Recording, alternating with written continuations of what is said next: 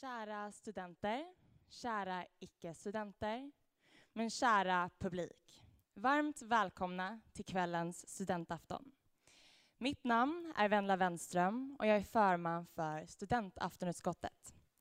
Studentaftonutskottet grundades redan 1905 vid den akademiska föreningen med syftet att värna om yttrandefriheten och vara ett oberoende forum för samtal och debatt.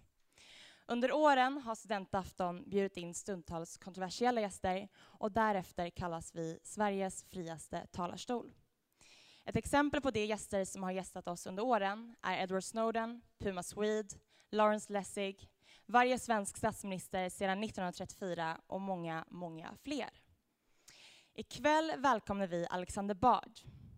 Alexander är bland många saker författare, filosof och en uppskattad talare på just ämnet digital revolution, ett paradigmskifte. Alexander har väldigt unika åsikter och är väldigt erkänd talare inom detta område. Ikväll kommer vi först lyssna till 45 minuters anförande av Alexander följt av en 45 minuters frågestund som kommer modereras av Yasemin Arhan Modéer. Yasemin är vd för Altitude Meetings i Malmö och har även varit vd för Anagram Live och är en väldigt erfaren moderator. Kära publik, jag ber ge en varm applåd till Alexander Bard.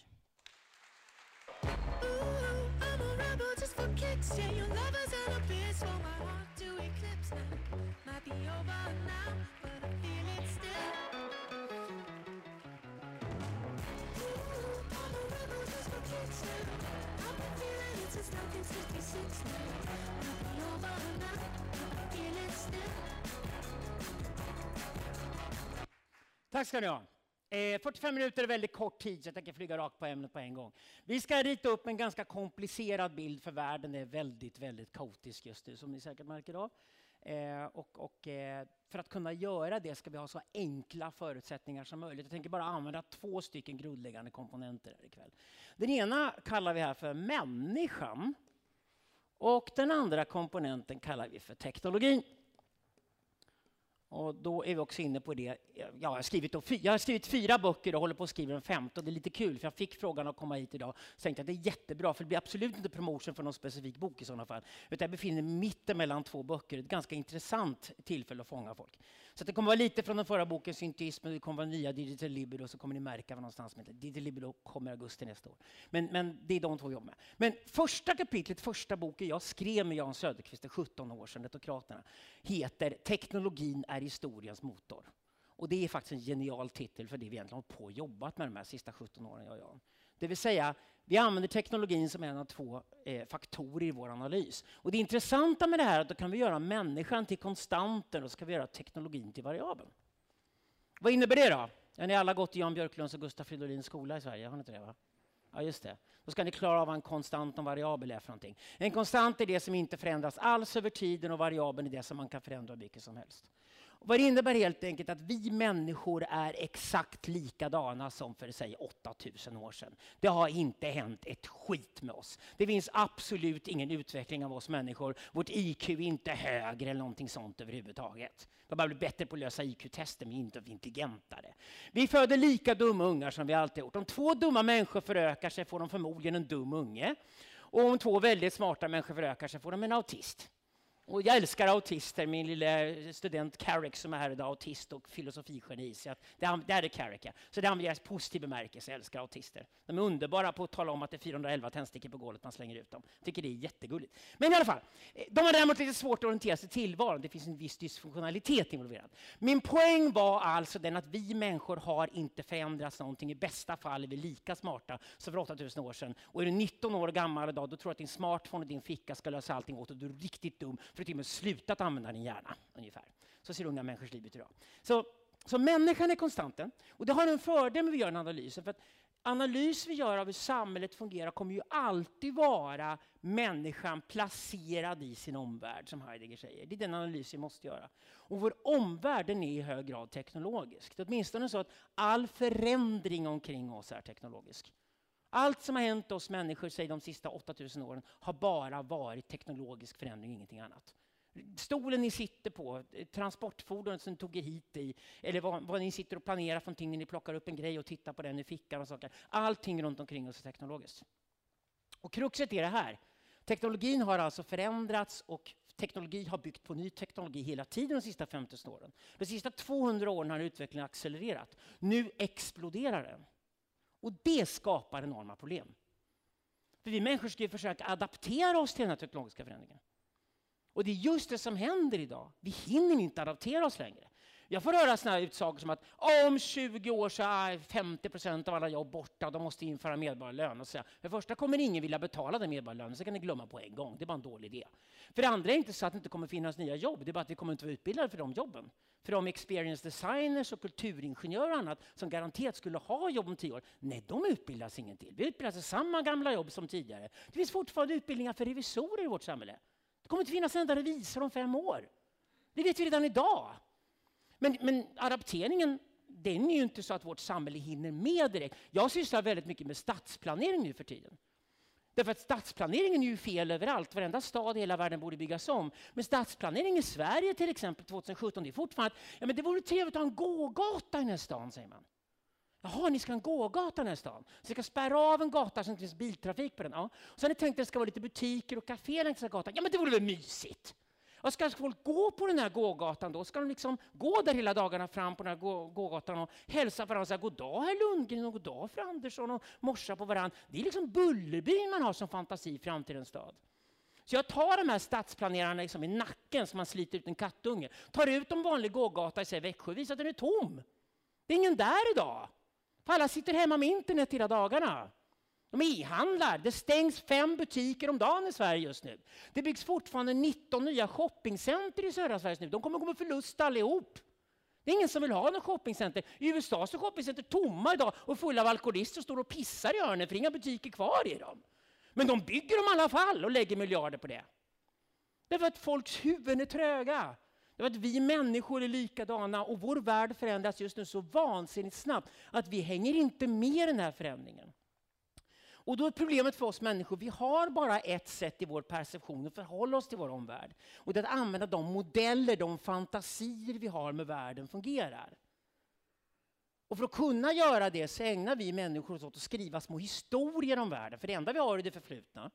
Så vi skriver en liten biografi om oss själva från det vi tänker att vi föddes fram till nu. Och sen måste vi som samhälle skriva en historia om oss själva från det att Sverige uppstod sig på 1200-talet fram till nationalstaten Sverige idag eller vad det är för någonting. Va? Och så har vi de här historierna till, och de använder vi som grunder för de modeller vi använder för att kunna orientera oss i tillvaron. Och de här modellerna börjar mer och mer bli sunkiga. Och problemet är det, har vi inte nya modeller att gå till när den gamla modellen rasar, då hänger vi fast vid den gamla modellen stenhårt, ännu hårdare och blir nostalgiska och försöker slåss för att hålla den modellen. Och det här ser vi överallt i vårt samhälle idag människor gör. Och jag förstår dem. Jag har full förståelse. För utan modell, det finns ett ord för det, psykos. För du kan inte orientera dig alls. Du kan inte sortera i informationsflödet och värdera det din perception uppfattar sig. Det där är viktigt, det där är inte viktigt, det där är viktigt, det där är inte viktigt. För det är det du använder dina modeller till. Så teknologin exploderar idag, det är vi överens om det. Det betyder att det är en väldigt kaotisk tidsålder vi går in i. Och det här kallar vi för en digital revolution. Och det betyder att vi ska titta på vad revolution är för någonting egentligen. Och en revolution är ett samspel mellan teknologin och människan. Och det betyder att vi kan lägga upp en dialektisk förlopp mellan de här två. Vi kan säga att vi har 4 stycken olika punkter som revolution går igenom. Det vill säga teknologin förändras först, för där ligger förändringar som det är variabeln. Sen har vi människor en respons på den teknologiska förändringen. Sen förändras teknologin igen. Sen ger vi människor en respons på den teknologiska förändringen. Och när det kommer en teknologisk förändring kommer vissa människor vara så hungriga och pigga där ute att de förändras först. För de ser en chans att förändra sig. Det betyder till exempel idag att ni investerar i tech-startups så åker jag inte till Tyskland och pratar med gamla gubbar som bygger industrier. För de kommer vara de lataste, fetaste, tröttaste människorna på planeten. Det jag mest av allt idag investerar i en kenyansk lesbian som bor i Dubai. Hon är absolut hungrigast av alla människor i hela världen idag och hon har kraftigare wifi än någon i Lund, bara så ni vet det. Alltså bygger hon ett e-handelsföretag i Iran och det företaget växer med 40% per år och slår alla andra förutsägelser. Det är väldigt enkelt för du mappar världen och ser, okej, alla har tillgång till wifi gratis överallt, vem är hungrigast? Den som är hungrigast och kan snabbast springa förbi gamla strukturer kommer göra den förändringen först. Så jag vill göra då titta på när har sånt här hänt tidigare. Och då vill jag gå tillbaka till förra gången vi hade en revolution som förändrade hela världen. Och då ska jag gå till punkt 3 här och faktiskt placera en plats. Mapping är oerhört viktigt, nämligen Paris 1789. Vad hände där? Vad hände i Paris 1789? Revolution som gick rakt in i fällan. Det hände något väldigt, väldigt viktigt, men det var inte revolutionen, för revolutionen är alltid teknologisk. Det händer en teknologi först. Det här är en respons. Det här är symptom på revolutionen. Den riktiga revolutionen som hände heter tryckpressen. Och den tog i alla fall fart i Europa runt 1450 i Tyskland, som på den tiden var den hungrigaste platsen i världen. Okej, tryckpressen förändrar absolut allt. Därför att det här handlar egentligen om, när det pågår en revolution så handlar det egentligen om i grund och botten om information. Makt handlar alltid om information. Det som har mest information i ett samhälle har alltid makten över det samhället. Mest information, alltid makten. Och det betyder så att vid ett paradigmskifte som det här handlar om idag, så betyder det att helt plötsligt information har ackumulerats på ett och samma ställe. Runt den informationsmängden har byggts upp en maktstruktur. Den maktstrukturen sitter väldigt trygg. Och ni vet allihop att en maktstruktur sitter väldigt trygg, ungefär som lånebubblan i svenska ekonomin just nu. När någonting har pågått tillräckligt länge tror alla att det kommer alltid vara så här. Så det sitter alltid en väldigt lat, pompös maktstruktur vid det gamla informationsberget där informationen låg. Ett paradigmskifte innebär att en ny informationsteknologi kommer in som på ett helt nytt ställe börjar lagra upp stora mängder information. Runt den nya informationsmängden kommer en ny maktstruktur att växa fram, men den kommer vara väldigt förvirrad, för den vet inte om att den är den nya makten. Den kommer samtidigt vara underskattad av den gamla makten. För den gamla makten sitter ju pompöst kvar och vivar på och gör sin grej. Och sitter och ignorerar och skämtar bort den nya makten där den kommer. För det kan väl inte vara något viktigt. För det ska ju vara vi som alltid ska ha makten här, så det kommer det bli så. Och så sitter man på ursäkter som vi alltid gör när vi försvarar gamla modeller. Men hittar på ursäkter att det nya, det kommer absolut bara försvinna, sen kan vi skita i det. Men sen kommer det nya fram med full kraft. Och det som då händer när det nya kommer fram med full kraft är att först kommer kraften. Människor börjar agera utifrån att de har makt. Men problemet är att när människor agerar utifrån makt och inte vet varför de har makten, eller vet vad makten är för någonting, då blir det jävligt farligt. Så ni förstår, det är en väldigt mörk bok jag håller på att skriva just nu. För det är en jävligt farlig tidsålder vi går in just nu. För vi förstår inte den nya makten vi har i våra händer. Därför jag använder gamla modeller för att försöka förstå dem. Mellan de här två grejerna måste en ny bärande idé, en ny metafysisk idé komma in också. Det vill säga en ny grundsten till den sammanhängande berättelsen. Därför vi måste som kollektiva människor ha en berättelse som hänger ihop. Vi måste ha en förklaringsmodell från världen. Och den här metafysiken har ingenting med sanning att göra. Ingenting med sanning. Den har bara med relevans och överenskommelse att göra. Vi är alla överens om den och den gör allting relevant så den verkar funka. Och funkar den kommer vi människor ta till oss den och köra den. Och det betyder att den här idén, glöm om den var sann överhuvudtaget. Snarare är det så här, om ni ska hitta på en metafysisk idé som ska funka i ett samhälle så ska det garanterat vara någonting som ingen kan kolla. För de aldrig går att kolla det och då kan i sådana fall, då kan alla tro på det. Före tryckpressen är det ingen snack om metafysiska idén, det var ju Gud. För före tryckpressen byggde de fasta bosättningarna. Skriftspråket kom in i historien för 5000 år sedan. Skriftspråket var ny informationslagring. Första gången lagrade information utanför människors hjärnor. Kunde lagra stora informationsmängder, det vill säga skriva ner dem. Det var dyrbart alltihopa, men det var i alla fall utanför hjärnan. Innan skriftspråket, ursprungligen nomadstammen, så var kvinnor och män jämlika av den enkla anledningen. Det enda hierarkin så var att de äldre bestämde de yngre. Därför att gamla kärringar hade massor med information i sin skalle. Om man skulle memorera den informationen var den äldsta personen i stammen mest värdefull. Varenda nomadstam byggde stora gravar till gamla människor dog. Och om unga gick och dog sket man fullständigt i det. Vilket bara bevisar att allting är värderelativt. Ja? Så att, sen kom skriftspråket, då är det lagringen utanför. Den som sitter på biblioteket, vem gör det? Ja, det gör präster. Det gör feodalherrar, adeln, och det gör kungarna. Och då har ni en maktstruktur. Det kallas för imaginär, symbolisk och reell makt i en sån struktur. Och det är den strukturen vi hade innan tryckpressen kom. Vi har präster, vi har kungar, vi har adelsmän. För de styr över markägandet. Och då måste de ha en gemensam historia. Man kan inte ha så att varje nomadstam längre har en urfar och en urmoder. Utan måste man enas om en gemensam berättelse. Och då bestämmer man sig för att om vi bygger ritualplats mellan två byar, för det var de första städerna. Det var ritualplatser mellan byar i Mesopotamien typ. Då har vi en gemensam berättelse. Det vill säga urfadern i den byn, urfadern i den byn. Det är samma urfader. Och så sätter vi ihop den urfader och kallar det för Gud. Och då kunde man också skriva böcker om det. Alltså skrev man koraner och biblar och sådana böcker. Och de har en historia. Och det är en kanonhistoria. För var någonstans placerar man Gud någonstans? På någon moln. Toppen, kan ingen kolla. Perfekt, alla kan tro på Gud. Inte för 1957 lyckades den ryske kosmonauten Gagarin för första gången ta sig ovanför molnen. Och det första Gagarin rapporterade till jord 1957 var att jag är ovanför molnet, finns ingen Gud här? Och då svarade katolska kyrkan, nej han är längre bort. Och det var religiösa människor hållit på med ända sedan dess. Gud är någon annanstans hela tiden. För om man skulle kunna hitta honom då vet man att han inte finns och då bär inte historien längre. Och utgångspunkten i historien är att du lånar in som inte finns. Det är hela poängen med metafysik. Så en ny idé måste komma in här. Sen får vi kaoset där. Och förhoppningsvis sen i det fjärde och sista steget så ska vi kunna uppleva någon form av ordning i detta kaos. Ordning i detta kaos, det är ett annat ord för kuk i fitta faktiskt, som är brutalt ärlig nu. För i psykoanalysens värld heter det fallus i matrix. Ni vet inte det för någonting. Det är för att alla våra grundläggande fantasi i livet handlar om morsan och farsan och sexlivet. Så ni vet det. Freud har helt rätt. Ja. Men vi behöver inte gå in på det i detalj just nu. Okay? Utan nu fokuserar vi oss på den här resan hit. För vi kommer att se parallellerna med idag. Vi går alltså till Paris 1789. Tryckpressen har slagit igenom, just det. Vad är det som är speciellt med Paris 1789? Paris är en av världens 3 största städer och förmodligen den överlägset mäktigaste staden då. De enda 2 städerna som konkurrerar om Paris är Xi'an i Kina och Kairo i Egypten, för då låg den silkesvägen. Men Paris var överlägset största staden i Europa. Frankrike var det överlägset största landet. Frankrike hade halva Europas befolkning. Det var alltså där man var någon.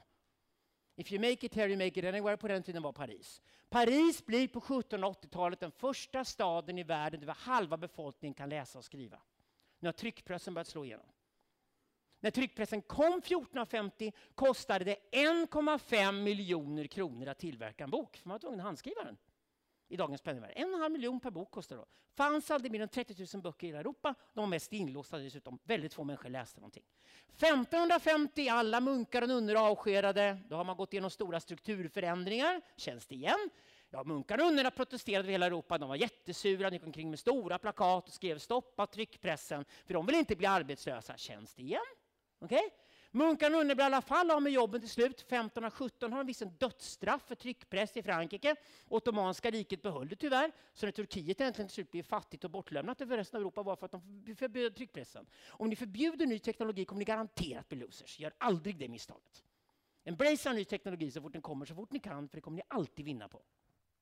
1550 finns inte en enda handskrivande munk i nunna kvar i Europa. Kostnaden för att producera en bok har fallit till 3 spänn och tiden för tillverkaren några sekunder. Det finns alltså fler böcker i omlopp. Och i Frankrike på 1780-talet har man kommit inte bara att man kan läsa och skriva böcker. Man har kommit på att man kan trycka ut en bok varje dag och fylla den med skvaller, som Twitter ni vet. Känns det igen? Okej, dagstidning, tabloid på franska. Sen har någon kommit på att man kan ju bygga en bok där man samlar all kunskap om allting som funnits i hela världen någonsin från A till Ö och stoppa in det i en bok. Och då har vi encyklopedin eller uppslagsverket.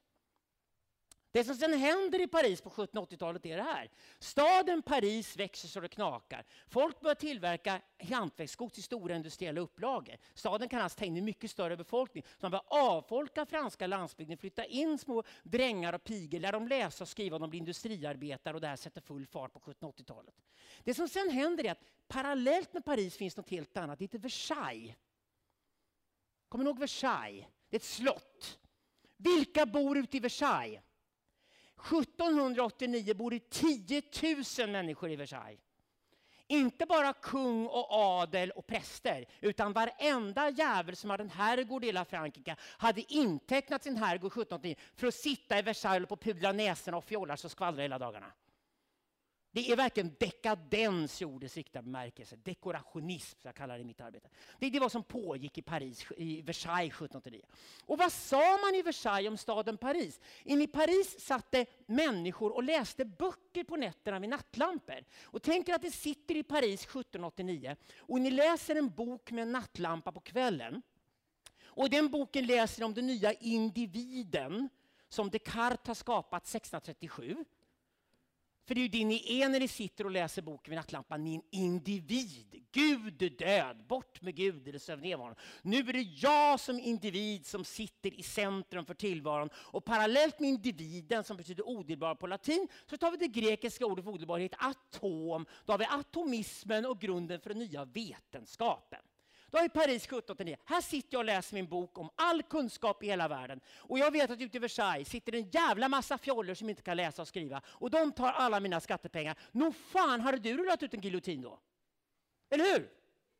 Det är exakt vad som händer. Man rullar ut giljotinen till Versailles. Släpar ner alla prästerna, adeln och kungar och alla deras konkubiner och huvudet av dem allihopa. Och när Maria Antoinette ligger i giljotinen och bulan åker ner, inte fan har hon någon koll på en tabloid är för någonting. Och det är typiskt för revolutioner. Den gamla eliten är inte ens med i leken, för den är på fel ställe. Sen kommer kaoset. Och då är frågan till er, var hittar jag en kenyansk lesbian i Paris 1789? Jag hittar inte det, men det här är principen som är viktig. Jag ska hitta någon som är hungrig som fan och så långt bort från Versailles som möjligt. Jag hittar ingen kenyansk lesbian, tyvärr. Jag gillar dem annars. Men jag hittar en korsikansk dvärg. Det räcker, okej? Då har vi Napoleon. Napoleon sitter där i Paris 17 och tänker så här, inte fan är lätt att vara en korsikansk dvärg. Korsikan, det är som att komma från Härjedalen, de har inte ens sin egen nation i Lund. Alltså du töntar inte då. Och dvärgar har inte lätt förutom någon porrfilm då. De får kämpa lite, okej? Så korsikansk, varför tänk jag skulle kunna vara en stor ståtlig aristokratson och sitta och fjolla i Paris i Versailles nu. Men vet ni vad? Det här är ju ett paradigmskifte. Nu är det en fördel att vara långt borta från makten. För det är vid paradigmskiften. Det är fördel att vara så långt bort från den gamla makten som möjligt. För då ser du klarast vad som händer och ser möjligheterna. Och då tänker han, men shit, det kan jag använda. Så Napoleon går självklart med i den franska armén. 1789 skriver in sig den. Och då vet han ju för att varenda jävla general i den franska armén har ju långt adligt efternamn. Så det är de första som kommer bli avrättade på gatan i Paris. Det är ju alla armégeneraler. Redan 1795 blir Napoleon general i franska armén. År 1800 tar han över makten i hela Frankrike. Och då går han helt enkelt ut i Beaumaire-upproret och säger Napoleon så här, är ni inte jävligt trötta nu på att vara så jävla förvirrade och hacka ihjäl varandra allihopa? Jo, säger Parisborna, vi är snart döda allihop. Ja, för ni har ingen aning om vad ni gör, eller? Nej, jag har ingen aning om det. Då tar jag över makten. Då ska jag all makt. Okej, vi har ingen val, får ge dig makten. Så Napoleon tar över makten. Och sen, eftersom man vet vilken revolutionen är, så konstruerar han världshistoriens mest geniala institution. Napoleonska armén. Och den ser ut så här. Du sätter en korsikansk dvärg längst upp. Så. Under honom sätter en officerare. Så. Under officerarna sätter du sen underofficerarna. Och längst ner här i botten sätter du kanonmaten. Så ser väl alla arméer ut? Nej. Det geniala med Napoleons armé när det rullade ut 1806 var kanonmaten till och med. Alla kunde läsa och skriva. Napoleon gamla på en enda idé. En soldat som kan läsa och skriva kommer vara 100 gånger bättre på mördare än en analfabet. Han hade rätt. Han krossade hela världen. När han kom liksom till Berlin och preussarna stod där, stora ståtliga preussar, jag tänkte så här, ja, det kan vara stora och ståtliga och dubbelt så många som oss. Men ni preussar är så jävla dumma, så ett rapporteringsled, det var ungefär 50 meter. För så långt ett par lungor på en snubbe orkar skrika innan informationen dör. Men hans armé var ju full av läs- och skrivkurser, jag skulle rapportera om allting som pågick. Så han visste ju mycket mer om preussarna än han visste om sig själva, så han bara krossade dem. Men det satt en super-Alexander Bard i Tyskland år 1807 som hette Hegel. En filosof, de ser alltid allting för alla andra. Och Hegel skrev en fenomenal bok som heter just Andens fenomenologi. En av de viktigaste böckerna som någonsin skrivits. Den publiceras 1807. Och redan i förord på den boken så skriver Hegel, ja, nu är det så här att jag vet det var jobbigt för er tyskar. Napoleon var här i fjol och brände ner allt. Våldtog era döttrar, mördade era söner. Allt är förstört, landet är helt uppplanerat. Det finns ingenting kvar i Tyskland. Men vet ni vad? Ni är fjollor! För Napoleon är the shit! Det är första gången i historien som använder ordet zeitgeist. Tidsanden. Det Hegel sa att Napoleon är ju tidsanden. Allt vi tyskar behöver göra är kopiera hans modell. Och sen började tyskarna från 1807 framåt och bygga den nya nationalstaten med napoleonsk struktur. Man bygger byråkratin, napoleonsk struktur. Man bygger fabriker runt Europa, napoleonsk struktur. Brukspatronen längst upp. Man bygger alla nya institutionerna, skolan, läraren längst upp. Och så är det korvstoppning ner till eleverna och PISA-tester. Vad som byggde skolan på 1800-talet. En del vill ha kvar den idag i Sverige. Jag beg to differ, men det är så. Okej. Så vi byggde alla institutioner så här. Sjukhusen, en doktor Napoleon går omkring i sjukhuset fram och tillbaka. Han tror att sjukhuset är byggt för att han ska få ligga mycket sjuksköterska, för han har inte hört om MeToo än. Det är typiskt sånt. Liksom. Vi har haft de här patriarkerna i vårt samhälle nu i 200 år och det funkade lysande. För så här såg rapporteringslinjen för kommunikationsflödena såg ut så här. Och vem är då Napoleon? Ja, både Hegel och Nietzsche hyllar honom. Han är ju den ultimate individen. Han tror på sig själv. Voilà! Då är det inte så konstigt om folk tror att det här ska vara fredligt. Det är klart de fastnar den fällan. Och vilka fastnar den fällan? Europeer. För Europa koloniserade hela världen utifrån den här modellen. Kolonin Rwanda och Urundi i Östafrika på 1800-talet, tysk koloni, hade 12 tyskar och 3 miljoner svarta afrikaner. När man satte de 12 tyskarna längst upp i arkin så funkar det. Det här är en förbannat bra struktur. Så länge kommunikationsflödena ser ut så här. Det vill säga så länge vi använder böcker, tidningar, radio, tv. För det är alltid toppstyrt. Jag vet inte om ni levde ens på 1980-talet i Sverige. Det gjorde jag i alla fall. Jag hatar det kan jag säga. 1980-talet i Sverige har vi en statlig tv-kanal. Den visar Olof Palme när han pussade barn 3 timmar varje dag. Tecknad film var förbjuden för den var ondskefull och skulle äta upp hjärnan på alla ungarna. Och Melodifestivalen var högst moraliskt tvivelaktig. Vi har haft mycket kyrktanter i Sverige genom historien. Vi har dem idag också. Shit vad vi gillar kyrktanter i Sverige. Jag blev så upprörd när jag hörde det där. Det har vi haft jämt. Det är inget nytt. Det är fullt av kyrktanter överallt av båda könen, definitivt. Ja. Men det hade vi på 1980-talet, kommer jag ihåg. Tills internet kom. För vad är internet för någonting då? Titta på den här strukturen nu. Vad är det internet egentligen är? Vad är dess ontologi? Det börjar lite rörigt, va? Det är en ny idé som ingen har tänkt på, som äter sig in i bakhuvudet på folk. För idén har uppstått på något konstigt ställe där ingen tittar. Och beteendet är helt plötsligt i händerna på några människor som alla underskattar. Eftersom den nya informationsmängden kommer att byggas upp på ett nytt immanensplan där ingen ens är. Just det. 1987 kopplade jag upp mig första gången. Jag hade en dator stående på Krukmansgatan i Stockholm. I stenkabel in i väggen. Så insåg jag, vänta nu, det är 30 000 datorer uppkopplade till internet. Det var 30 000. Rätt tråkigt för bara gubbar. Universitetsprofessorer och militärer. Okay. Och jag är inte så såld på bögsex som folk tror. Så att det liksom men det var de som fanns i alla fall. Men i alla fall, jag kunde redan då fatta att min dator var ju inte datorn längre. För egentligen så kopplar du upp 30 000 datorer så blir det ju en dator. Gå nu till 2017. Om du var en alien.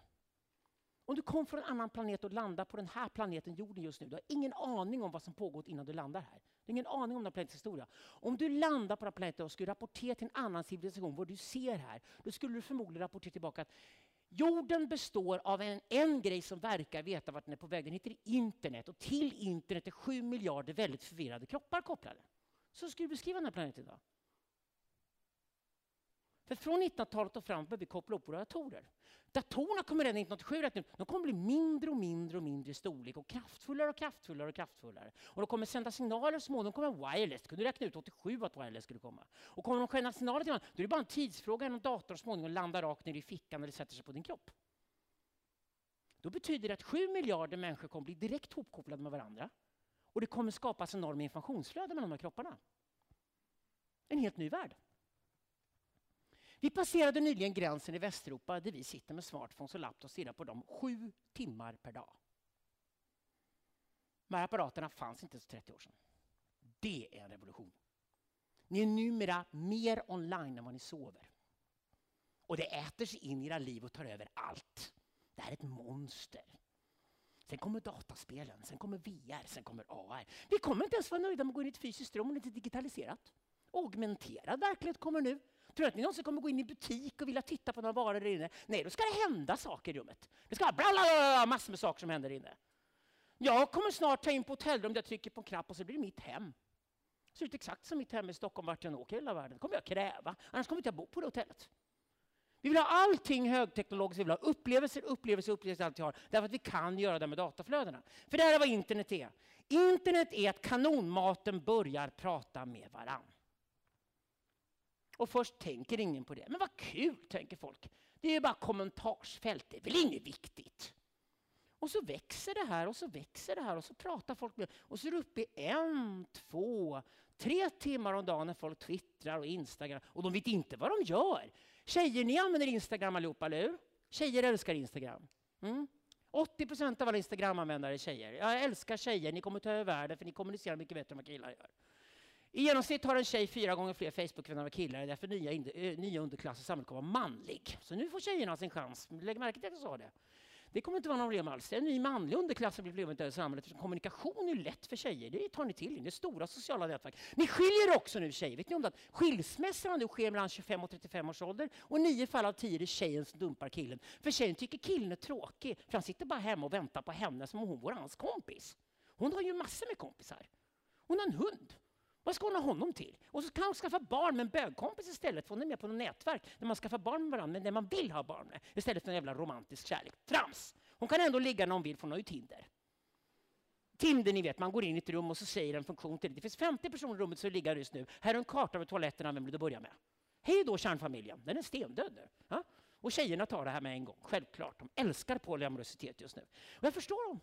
Det är killarna det synd om nu. Ja? Men här har vi i alla fall det systemet. Och den här kommunikationen bara ökar och ökar och ökar och ökar och ökar. Och ni ser vad som då händer så, eftersom folk lägger all sin tid här. Här uppe sitter någon och surar.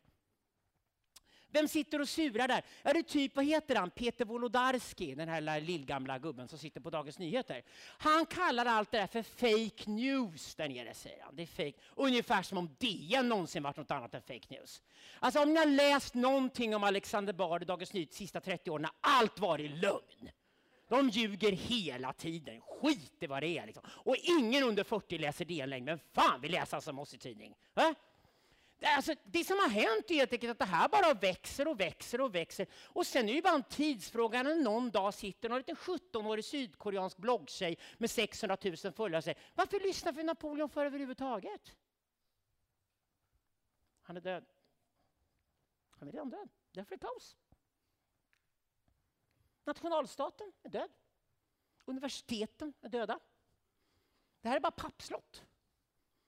Jag var nere i Marocko nu. Jag älskar att jobba med tjejer. Fast ni vet det. Jag var nere i Marocko nu och satt med mina favorittjejer. Jag håller på att jobba med 6 universitet i Marocko. Och det är skitroligt att sitta med 23-åriga tjejer med det huckligt över sig alltihopa. Sitter och glider alltihopa. Jag älskar den här idén med unga tjejer som har en customized laptop framför sig. Det är för mig bilden av framtiden. Och så sitter de och säger så här: ja, vill du veta nu avstå, Alexander? Och så här: ni har inte varit på den här lektionen på länge, va? Nej, vi går aldrig dit längre. Det går inte att föreläsa längre, va? Nej, det är ingen idé. Det står en sur gammal töntig gubbe där nere och pratar lite fransk-arabiska. Det blir skiter i det. Vad gör ni då? Vi kollar på YouTube. Där har ni världens bästa föreläsare på YouTube. Ja. Vad gör ni sen? Sen går vi och tentar av det, så är det klart. Så ska vi göra andra saker. Smart. Vet ni vad? Tjejerna jag sitter och jobbar med på Mellandalens högskola i Eskilstuna likadant. Jag vet att i Lund går ni fortfarande på era lektioner, eller hur? Ni är så jävla konservativa, gamla modeller ni använder. I Eskilstuna är det ingen som går på Mellandalens högskola. Det är tomt. Det står en gubbe längst upp och mässar och pratar och låtsas det fortfarande pågår en föreläsning. Han är ju borta, han är ju död. Det är så här överallt i alla gamla institutioner just nu. Nationalstaten dör och det går fort. Den kommer inte kunna bära vårt samhälle och det är det som är problemet. Universiteten som var nya prästerskapet och nya institutionen som bar sanningsproduktionen bär inte heller. Jag har en lös position på Handelsskolan i Stockholm så jag får resa så mycket jag vill. Inte fan gå in i universitetsvärlden idag. Jag är en fri agent, jobbar fritt. Jag har min research utan någon som helst skyldighet att ingå någon jävla byråkrati med något långt jävla prefix framför sociologi eller vad fan de ska kleta på med. Det är en stel, död struktur. Det är väl ingen som läser några papers längre. Gör ni det?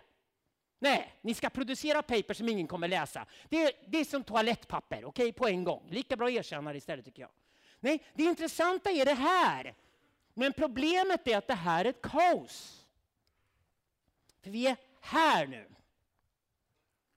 Vi har inte nått hit. Hur skapar man ordning i kaos? Hur kan det uppstå i ett kaos? Ja, om 7 miljarder människor och alla apparater och grejer runt om dem producerar enorma mängder data just nu så är det klart att det här dataflödet vad alla vill komma åt. Och då är det så att då finns det 12 stora moln i världen idag och där har ni makten. 5 av de här molnen ligger i USA. 3 i San Francisco och 2 i Seattle.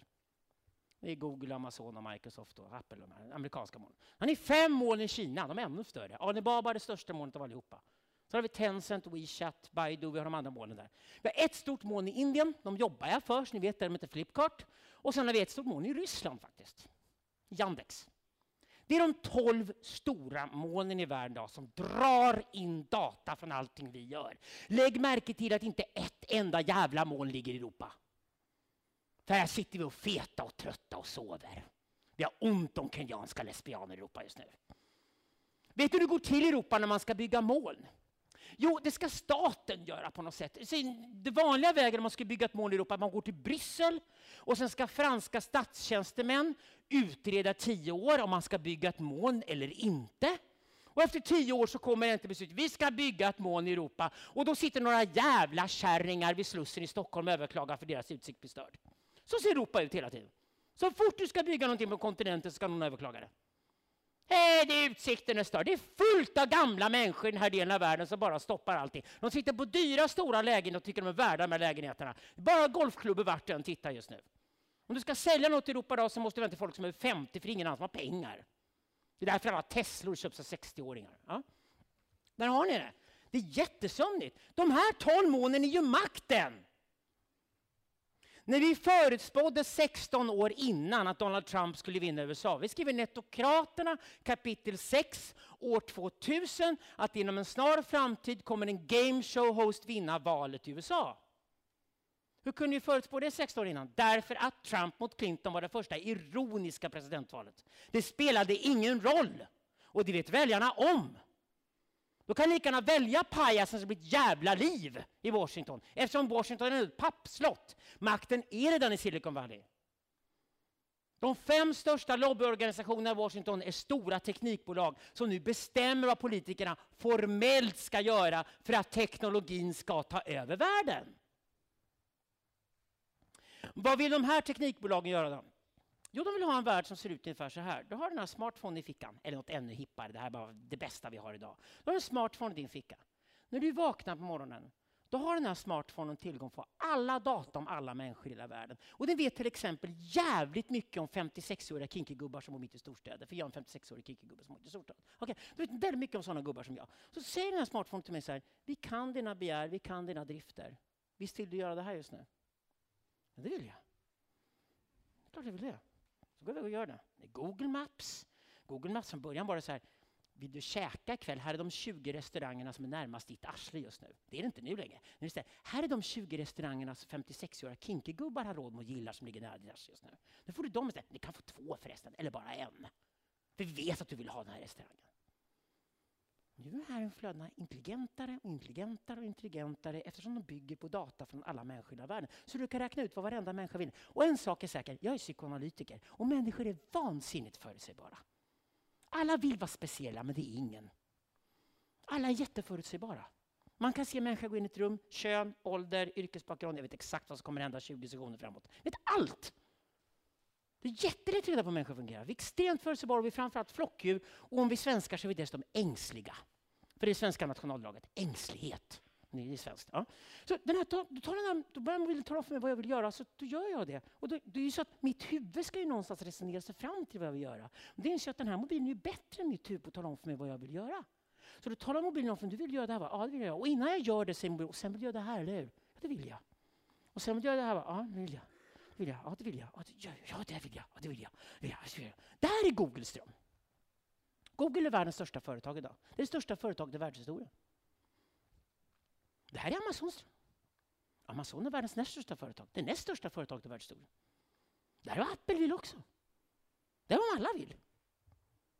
Det är vad Alibaba och Tencent och WeChat gör också om oss idag. Så vi följer bara telefonen. Vem tror ni har makten i det här samhället? Vem tror ni har makten i det samhället? Nationalstaten. Skämtar det? Herregud, den är körd. Den är inte ens med i leken. Det är inte så att Jimmy Åkesson har tillgång till något dataflöde direkt. Trodde ni det?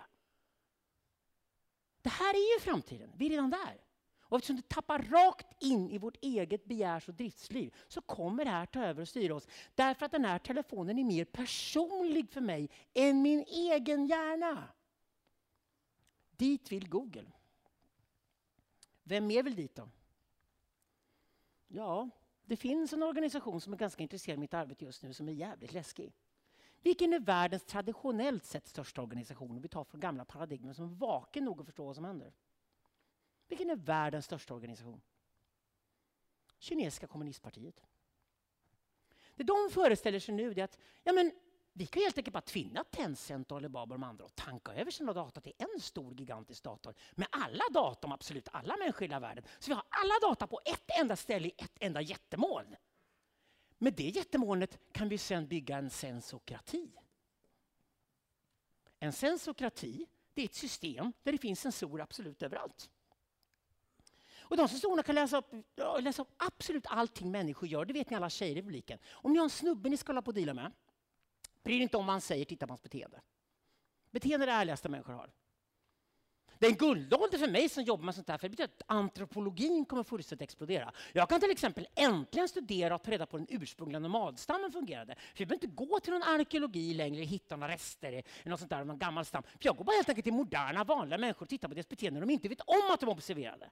För när människor inte vet om att de är observerade kommer deras biologi hoppa fram. Och det som hoppar fram biologin är självklart nomadstammen, för där levde vi hundratusentals år. Och då söker de som flockdjur alltid en tillhörighet och referensram på 200 människor. Där ligger alla beteenden egentligen. Det är därför det är så viktigt att studera sociologi idag. Det vill säga studera människan och sen studera teknologin. För då har ni hela bilden. Det som hände de sista 5 åren, det kan ni glömma idag.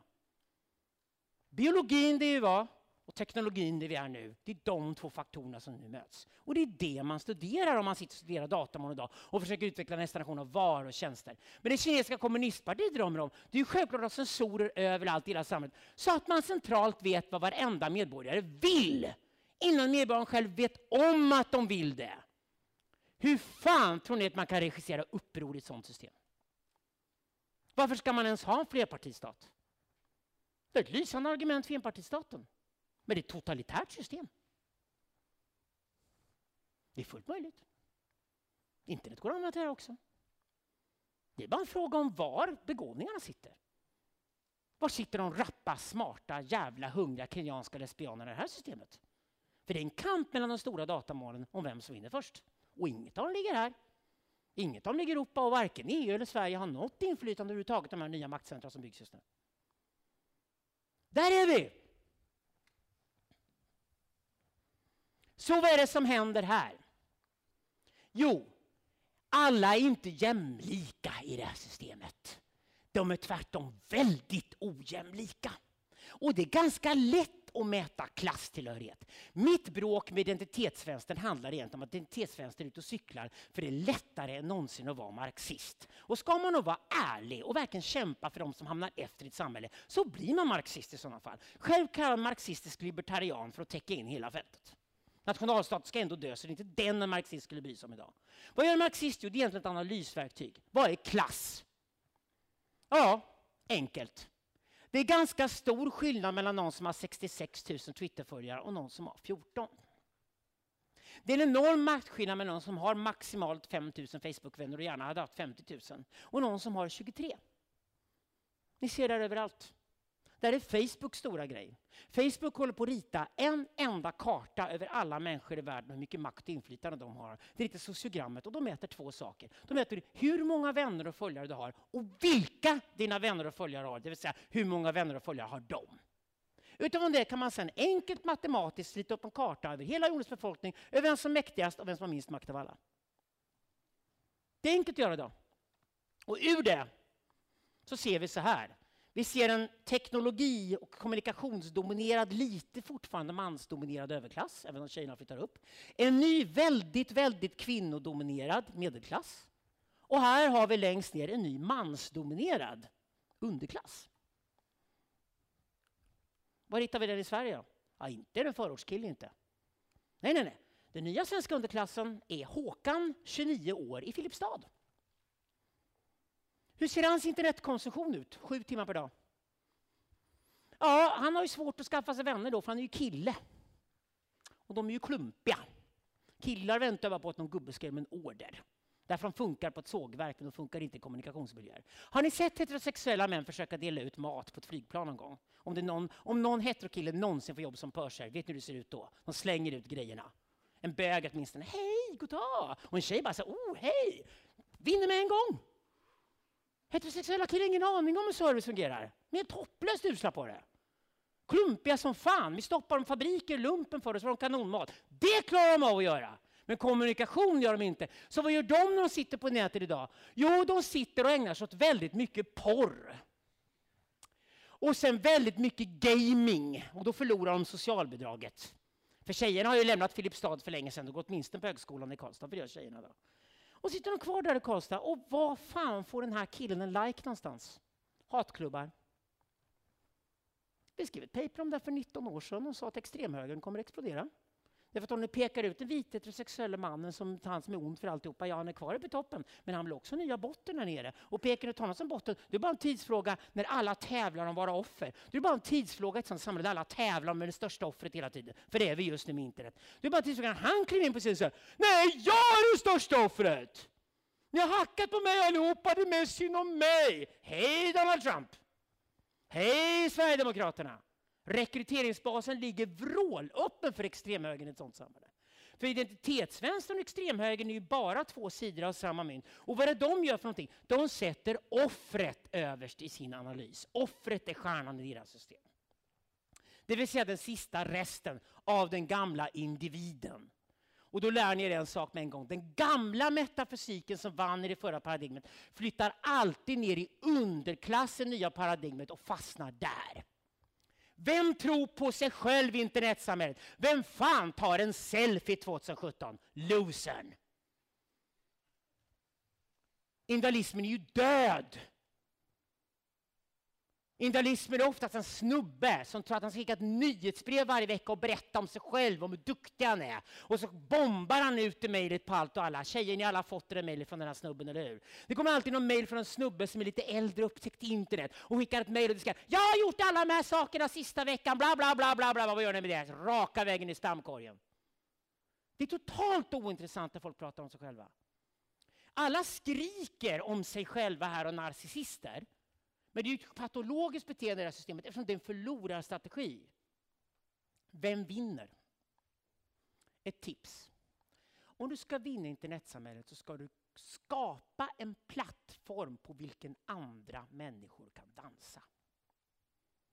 Varför tror du åkte Burning Man för? Börja studera participatorisk kultur. Allting överhuvudtaget idag som enablar människor att göra magiska saker tillsammans och kollaborera kommer folk dra sig till på en gång. För nu är alla med i leken. Alla kommunicerar, alla gör media, alla är med där. Och det kommer fortsätta vara så. Om du skapar en plattform vilken de andra kan använda, då blir makthavaren. Vad är de här dataplattformarna och datamålen för någonting? Det är exakt det de är! Facebook är ju det. Twitter är ju det, Instagram är det. Det är ju plattformar på vilka vi kan dansa. Och det kan du göra lokalt med. För då blir du noden och då får du de 60 000 Twitterföljarna med en gång. Så vi får noder här uppe som hoppar ut. Och de här noderna är antingen enskilda människor, framförallt är det grupper av människor, nya stammar som uppstår. Eller också är det helt enkelt funktioner. Då heter det helt enkelt bara att du bygger en algoritm som sorterar data. Och det var det Google gjorde. Men du måste komma åt att vara en del av de här noderna. Sen kommer de här noderna så småningom letas upp med varandra och då får du den nya maktstrukturen. Vi får 2 sorters flockar i det här systemet. Och det är det viktiga. De som förlorar fokuserar sig på att hitta offret. De förlorar. För det enda de kan göra är att hata sig själva ända vägen ner i botten. Om du gör dig själv till ett offer i ett sånt här samhälle för att få uppmärksamhet, narcissistiskt går upp i dig själv och tycker synd om dig själv, kommer du bli din egen värsta fiende. Och det är därför alla som ger sig in i den leken till slut kommer att hata varandra. Det är bara en tidsfråga en feminister och muslimer flyger på varandra och ska hålla på som nu i Sverige just nu. Det är livsfarlig utveckling. Det är bara neråt. Vad är svaret på det då? Vad gör vinnarna här uppe tror ni? De bygger svärmar. De bygger inte mobbar. Mobben är förlorarstrategin och svärmen är vinnarstrategin. Vad sätter de för ideal då? Hjälten. Tänk att du går in i en teater. Pågår någonting där uppe, någon form av talang. Håller på att göra någonting och sitter en publik nedanför. Du kan göra en av 2 saker. Du kan antingen sätta publiken och tycka mest synd om den det är mest synd om. Och sen kan du identifiera med den och hålla på att skrika och gapa för den personens skull. Och problemet då kommer någon annan tycka mer synd om sig själv än vad den tycker synd om sig själv. Och så blir det en kamp ner mot botten om vem det är mest synd om. Och så har du lägsta gemensamma nämnaren för all kommunikation. Att den dummaste, suraste, bittraste jäveln ska bestämma allt. Det blir inte särskilt kreativt. Du kan också gå in och säga så att vi har en talang där uppe på scenen. Jag vet, det är skitjobbigt för er som inte har någon talang, men där har vi en hjälte som står uppe på scenen. Det här var vad Marx och Nietzsche sa. Båda två. Vi har en hjälte som står på scenen. Nu går vi in och lyfter alla i rummet upp mot hjälten. Vi lägger all energi, all utbildning, alla resurser vi har på att lyfta er så ni ser varför han eller hon där uppe lyckas. Så vi försöker ta alla dit. Det heter empowerment istället för victim. Ett enkelt råd till er. Titta på en vanlig jävla tv-show med Oprah Winfrey. Den kvinnan har aldrig någonsin tyckt synd om sig själv. Och hon kan vara en fet svart amerikanska. Men den kvinnan har gjort mer för att lyfta människor än någon annan levande person på den här planeten just nu. För hon har aldrig pratat om sig själv som offer. Men hon har tvärtom fått massor med svarta kvinnor i hela världen att tro på sig själva. Och nu bygger hon flickskolor i hela Afrika. Det är empowerment. Överallt jag tittar idag så letar jag efter empowerment-kulturer. De nya kvinno- och mansrörelserna måste också bygga på empowerment-kulturer. För vi måste skapa empowerment-kulturer för att fostra människor att förstå svärmtänkande och leta in där. Och mot har vi mobben. Och det är här den stora striden kommer att stå. Tack ska du ha! Vilken timing!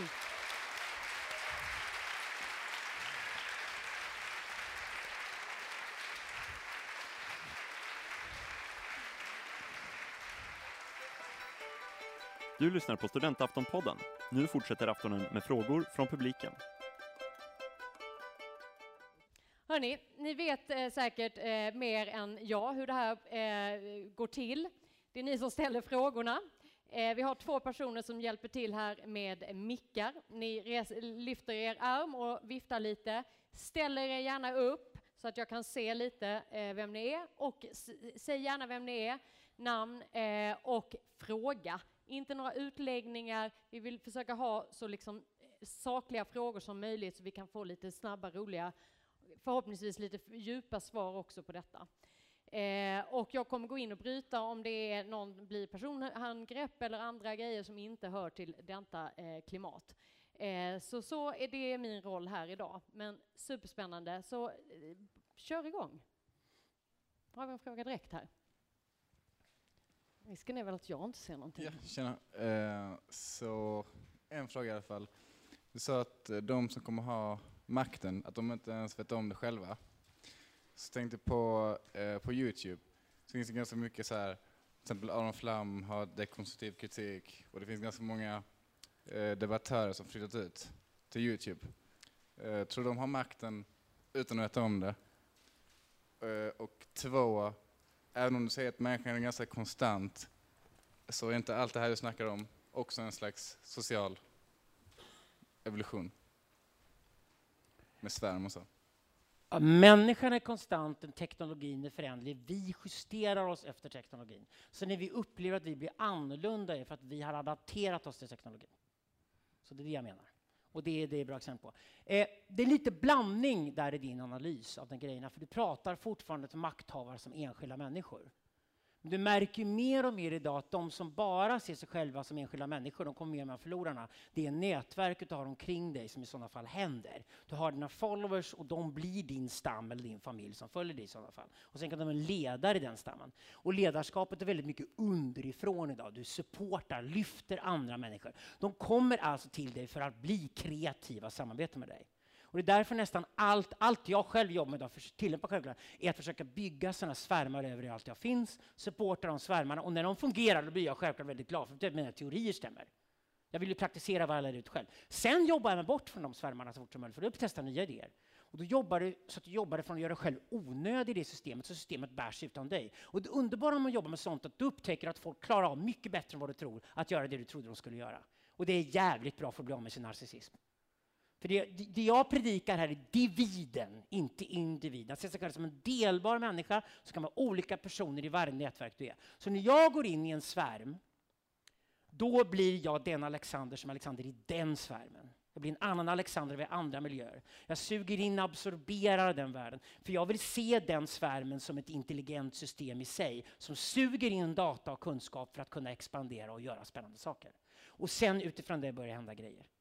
Så det här svärmtänkandet, se sig själv som noden i svärmen är för mig förklaring på hur man ska se sig själv som en vinnande människa som klarar systemet. Eller för den delen hur man ska fostra upp sina barn. Vilka värderingar man ska ge dem. Men förstår man det då? Alltså när man är där i... Det här är jättekomplicerat. Och grejen är så här, för varje nytt paradigm vi gått in i har världen blivit mer komplicerad. För det är mer teknologi, mer information vi ska hantera varje grej. Men idag till exempel är det fruktansvärt många faktorer som måste alla vara på plats på en och samma gång för att man ska göra en sak. Men det är sånt jag jobbar med. Det kallas nätverksdynamik. Hur kan du få in alla de tänkbara faktorerna? Vad är det du inte ser som också måste räknas med? Och när jag väl har lärt mig att göra det, då kan jag jobba med det på så många olika områden. Jag sitter till exempel och bygger smart grids just nu i Holland. För jag kan sitta och designa arkitektoniskt grejer där det är väldigt många faktorer som ingen ser. Och mitt jobb när jag gör det, det är ofta vad den gubben i rummet säger. Det här är en grej ni har glömt. Där underskattar ni det. Här är jag fördomare. Här är andra värderingar som kommer in. Och det är därför jag kan se vad som ofta är fel i de här systemen. Och ju fler faktorer kan väga in, ju mer komplicerat att göra bilden och kan få de här grejerna att röra sig alla på en gång, då jävlar händer det prylar alltså. För det är det som är helt avgörande. Det kan vara en stad eller vad du vill, men det gäller alla system att man måste se det så.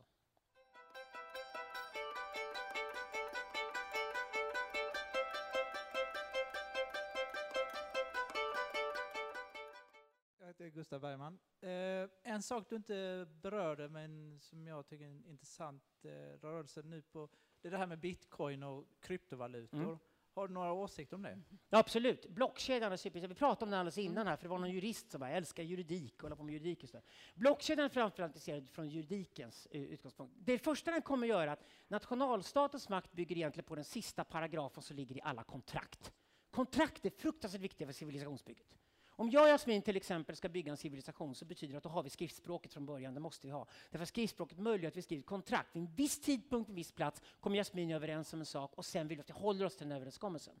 Sen har alltid varit det svåra att tvinga folk att hålla sig till överenskommelserna. Att de inte springer iväg och gör andra saker. Vi skapar egentligen nationalstaten, polisväsen, militäret för att kontrollera att vi håller fast vid överenskommelser. Och sen har vi försökt skapa kulturer där vi litar på varandra. Och ju fler människor litar på vårt system, desto rikare, mer välstånd kan du bygga. Man kan till exempel mäta land som Nigeria och Ryssland mot till exempel Tyskland och Sverige. Varför norra Europa klarar sig bra de sista 300 åren att vi hade järnplogen här uppe, så vi lärde oss lita på varandra i byarna, ganska många människor. Det krävdes 11 personer att dra en järnplog. Medan däremot i Nigeria och Ryssland hände inte det, och då blir det mycket mer korrupta system och lite oljeekonomi på det som håller igång. Då under det jobbar folk stenhårt för att hålla sig ovanför ytan. Men eftersom alla roffar åt sig allt de kan utanför den absolut innersta kretsen, rasar systemen. Det betyder att ju större tillitskedjor vi kan bygga ett samhälle, desto mer välstånd kan vi bygga. Det spännande med blockkedjan, det är inte bitcoin och sånt där egentligen. Det kommer visst döda kronan och högskattesamhället. Det spännande med blockkedjan, det blir den som hamnar i sista paragrafen på alla kontrakt från nu. Vid en viss tidpunkt, på en viss plats, kom de här två parterna överens om en sak som de är tvungna att hålla sig till. För det fixerar överenskommelsen i tiden, blockkedjan, om det är omöjligt att bryta den. Och då gör vi oss av med väldigt stora delar av polisväsen, nationalstat, domstolarna ryker och sådana grejer. För då kan vi bygga överenskommelser. Och vi kan helt plötsligt koppla upp kedjor med 10-tusentals människor främjande varandra som kan komma överens om saker. Det är superspännande. Där har du en stor grej som kommer växa och skapa mycket mer värde. Helt klart.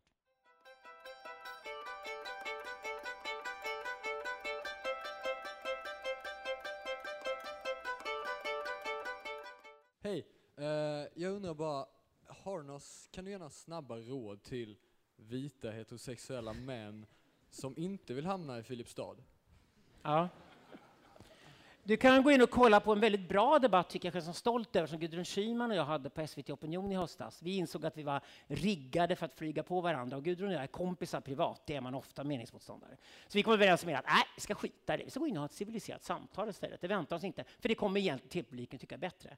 Men det handlar om den nya mansrörelsen som är engagerad i. Jag har också blivit indragen i den nya kvinnorörelsen som rådgivare, men jag tänker dra mig därifrån fort som fan, för tjejerna klarar sig av mig. Men vad som är intressant med att gå tillbaka till könet, att könet är själva verket väldigt viktigt när vi mappar oss själva utifrån stammen. Könet kommer komma tillbaka, men könet kommer tillbaka på ett helt nytt sätt. Jämlikt, men med olikheterna i. Equality and difference, säger man samtidigt.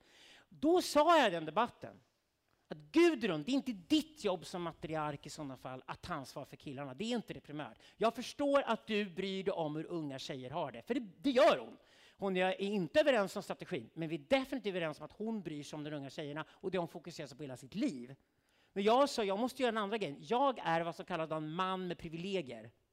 Mitt jobb då bryr mig om killarna som inte har privilegierna idag. Och det är den nya underklassen. Du kan hitta, det är inte bara vita heterosexuella män, det kan vara svarta heterosexuella män eller fan, män överhuvudtaget. Men du har en ny mansdominerad underklass som hamnar efter informationssamhället. Och du hittar dem lätt för de har väldigt få Facebook-vänner, väldigt få Twitter-följare, men väldigt tafatta eller sociala medier. Och nästan det enda stället de får likes på just i hatklubbarna. Och där har de. Och då måste man gå in och rycka bort den mattan, för annars kommer extremhögern ta dem. Och där är det intressant. Det finns en skitbra bok ute som heter Age of Anger, skriven av en ung indisk filosof som heter Pankaj Mishra. Den är briljant för att han ville ta död på myten om att islamiska staten hade med islam att göra. Det har jag heller aldrig trott på. Och då gör han en parallellstudie med islamiska statens framväxt i Mellanöstern med anarkismens framväxt på 1800-talet i Europa när det brändes en jävla massa bomber. Och så visar han helt enkelt bara ett samhälle med väldigt många unga män som inte har någon purpose och mening. Ett farligt samhälle. Ett jättefarligt samhälle. För du måste tämja testosteronet. Och det enda sättet att göra det är att ge killar någonting mening. Alltså är jag med i nya mansrörelsen som syftar till att jobba med att lyfta killar som hamnar utanför. Och alla de projekt vi jobbar med i Europa då handlar bara om det. För mig är det jag brinner för att göra. För att det är min obligation som en man of privilege att göra det idag. För annars blir samhället jättefarligt. Problemet i USA idag är inte islamiska staten. Problemet är bara när det kommer ariska staten inifrån USA och börjar smälla bomber. Det kan mycket väl hända i de närmaste åren. Det är en livsfarlig situation vi har just nu. Får jag bara fördjupa den lite? Ja. För att den känns ju otroligt skrämmande. Alltså det är ju många delar här som verkligen känns som... Och liksom att det finns en... vi har ingen kontroll över det. Och lite som du säger, ja, men ni jobbar med det. Men gör man det liksom om... oavsett vilken, är det svärmen då eller är det den här Napoleon som redan är död? Vem ska jobba med de här killarna och skapa det här? Vad jag gör filosofiskt är att jag illustrerar bitterheten som finns där ute och visar den. Och sen säger att vi får inte odla den.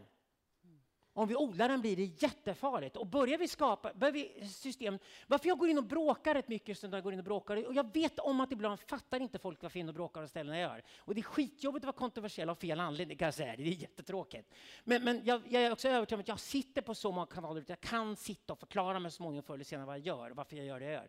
För jag överallt idag där jag ser att det odlas bitterhetskulturer så kommer det in, det ökar bitterheten och det då ökar offermytologin i alltihopa. Och hela historien är full av misstag i form av offer. Jag är totalt anti-Rousseau. Jag är för Nietzsche och Marx och mot Rousseau idéhistoriskt. Rousseau satt och runkade fan vid giljotinen varje dag i Paris på 1790-talet. Han var ful och bitter och älskade att alla dog. Men han var en briljant författare så han är en tuff tänkare att matcha sig mot. Men jag är anti-Rousseauan. Därför historiskt sett vet jag att alla kulturer som bygger på offermytologi blir kulturens egen fiende och drar allt med sig. Det är därför det låter så tufft och hårt att säga det här. Men hjältesagorna är viktigare än någonsin i samhället. För både unga killar och unga tjejer att ha förebilderna. Och det är den vuxna förebilden som måste in. Det kallas för den falliska inträdet. Det är den vuxna förebilden som måste in i barnens fantasivärld. För jag ser krisen idag. Det beror på att det internet gör att det infantiliserar samhället. Det gör oss alla till barnungar. Och det är både välfärdsstaten och konsumtionssamhället som är skyldiga till det. Hur goda avsikten var, men båda de systemen gör oss till barnungar. Och det måste tillbaka till vuxna ideal. Att vara vuxen, att vilja vara vuxen igen är det oerhört viktigt i det här samhället. Ta ansvar för sig själv och sina närmaste. Det är det helt centrala. Och då är det ju hjältemytologin som måste tillbaka.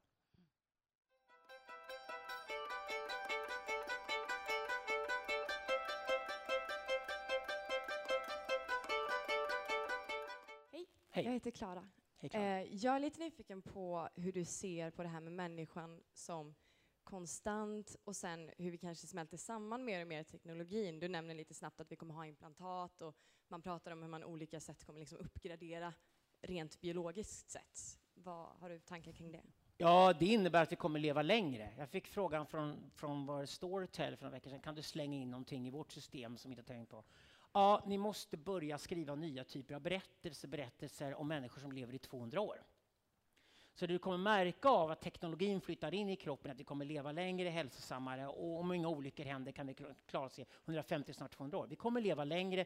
Det är säkert någon människa född just i världen idag som kommer leva i 200 år till att börja med. Så det är den stora förändringen. Men hjärnan har vi inte ens bara fattat än. Vi kommer inte vara kunna in i hjärnan och förstärka den på något sätt. Vi kan plocka i oss olika läkemedel och förstärka oss eller begränsa beteenden eller ADHD-medicinering, vad vill för någonting. Vi kan lite ytligt påverka oss. Men det finns ingenting som talar för att stoppa in maskiner i oss, en särskilt smart idé egentligen.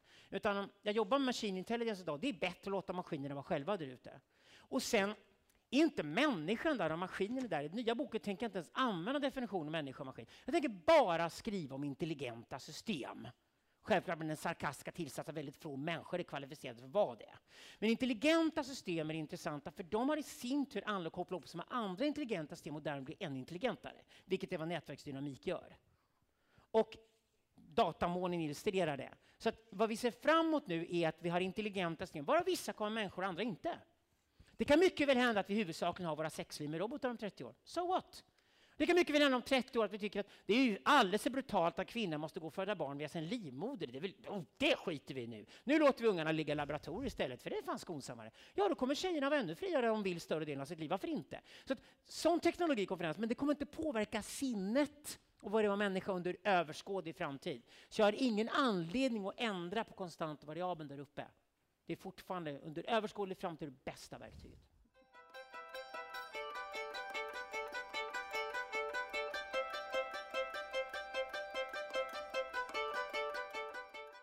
Hej Alexander. Hej. Per heter jag. Väldigt intressant det du sa alltså, kring hur teknologin kommer driva oss framåt. Angående monetära systemet och att det också är självklart att det är teknologin och blockchain som kommer driva det i en ny riktning och att vi blir av med bankerna är ju ett viktigt steg i det. Men hur tror du att, alltså på ett filosofiskt plan, att det monetära systemet kommer se ut i framtiden? Det monetära systemet kommer vara som det är idag, för du har redan konkurrens i det systemet idag. Du kan bara gå till vanliga valutahandlare och så konkurrera valutorna om varandra. Du kan inte missköta en valuta för att falla den i värde mot andra valutor. Så du har redan konkurrens i det systemet idag. Det som tillkommer kryptovalutor, du kan egentligen då skapa nya starkare valutor. Det spelreglerna för valutan är bestämda i förväg. Ungefär som en guldtacka har en bestämd regel innan. Det finns en begränsad mängd guld på planeten och det måste vara guld i guldtackan. Och då får du konkurrerande valutor. Det intressanta är sen var de här värdena hamnar. Jag är inte så intresserad av valutorna i sig, för de finns där ute och de konkurrerar med varandra. Jag är intresserad av värdekommunikation. Valutor är ju värdekommunikation. Och där är det två saker som kommer hända. Det ena är att värdekommunikationen kommer bli mikroskopisk. Vare sig man gillar sexköpslagen eller inte så kommer det bara en tidsfråga innan någon står och säger jag är lite trött i huvudet, jag kan ställa upp av sex med mig, men ge mig lite värde. Alltså, kapitalismen kommer ätas in i porna i oss och vi kommer ha små mikrovärdeöverföringar. Och där är ju faktiskt vårt svenska swishande en föregångare i världen just nu. Vi swishar belopp mellan varandra hela tiden. Så vi kommer snabbt överföra abstrakta värden mellan varandra oerhört lätt. Sen är ju svårigheten i det här systemet. Det är att nationalstaten bygger på att den kan beskatta oss. Det har den gjort både från kungarna och nationalstaten med politiker och demokrati var idag. Men det blir svårare och svårare för redan nästa generation webbrowser. Så kommer det vara, det är e-handel, det handlar allting på nätet, du får några varor hemlagda, de kommer och lägger dem på ditt bord i ditt kök hemma. Du behöver inte ens gå till någon ICA längre och hämta ut paketen. Allt blir smidigare, enklare och e-handeln äter upp i stort sett allting. Och du kommer stå där uppe, vill du betala med kronor och lägga på 25% moms eller vill du betala med Zcash via Cayman Island och 0% moms? Vi kommer trycka Zcash allihopa. Hej då Magdalena, säger jag bara. Och Skatteverket fattar i alla fall där i Sverige, inte politikerna än. Och de bör förstå att vi måste införa avgiftssamhälle. Liksom. Och då måste ju tyvärr den kommunala standarden höjas rätt rejält. För ingen kommer betala för äventyrsbadet längre, men inser hur jävla mycket det kostar och hur lite de får ut för pengarna. Så att det är därför kan man marxistisk libertarian. För jag ser inte att högskattesamhället kommer att klara den här övergången. Det kommer bli otroligt svårt att bedriva högskattesamhälle med den kontroll det kräver. Kineserna kanske försöker, men vi kommer inte klara det i Sverige. Utan vi måste helt enkelt se helt andra värdekommunikationsflöden. Mycket abstrakta sådana i det systemet.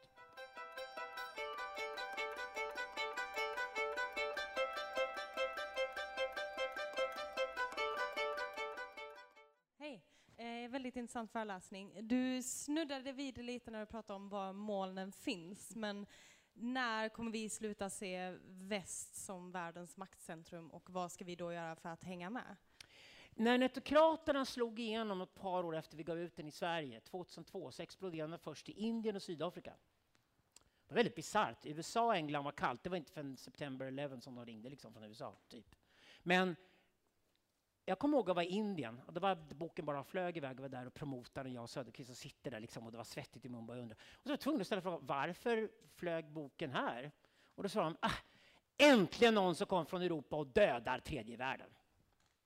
Jag har alltid sett världen som global. För mig var det fullständigt självklart att första internet skulle göra globalisera världen. Väst dominerar inte världen längre. Och innovationstakten i USA är ganska trög och låg just nu. Inte minst för att Trump bromsar gränserna. Nu är innovationstakten absolut högst i Kina. Det här är det kinesiska århundradet. Kineserna innoverar kolossalt just nu. Guangzhou är idag i praktiken världens största stad någonsin. 66 miljoner människor bor i perflodsdeltat nere i södra Kina. Och de är mycket lämnade i fred av kommunisterna och får göra sin grej. Och innovationstakten där är kolossal. Allt ifrån GoPro knäckte kineserna på 2 månader och gjorde bättre.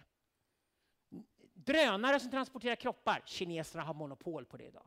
Mobile homes som kör det istället för att du har en bil som kör det. Kineserna har monopol idag. De går all in, de kommer knäcka Tesla inom 2 år. De nya idéerna med Kina är mycket vassare än det Tesla gör. Det är innovationstakt som kolossal. De har dessutom utvecklat världens nya ketamin som nya favoritdrogen som alla knarkar. Kineserna driver till och med knarkindustrin i världen idag. Med innovation. Alltså, innovationstakt i Kina är enorm. Så väst är redan över.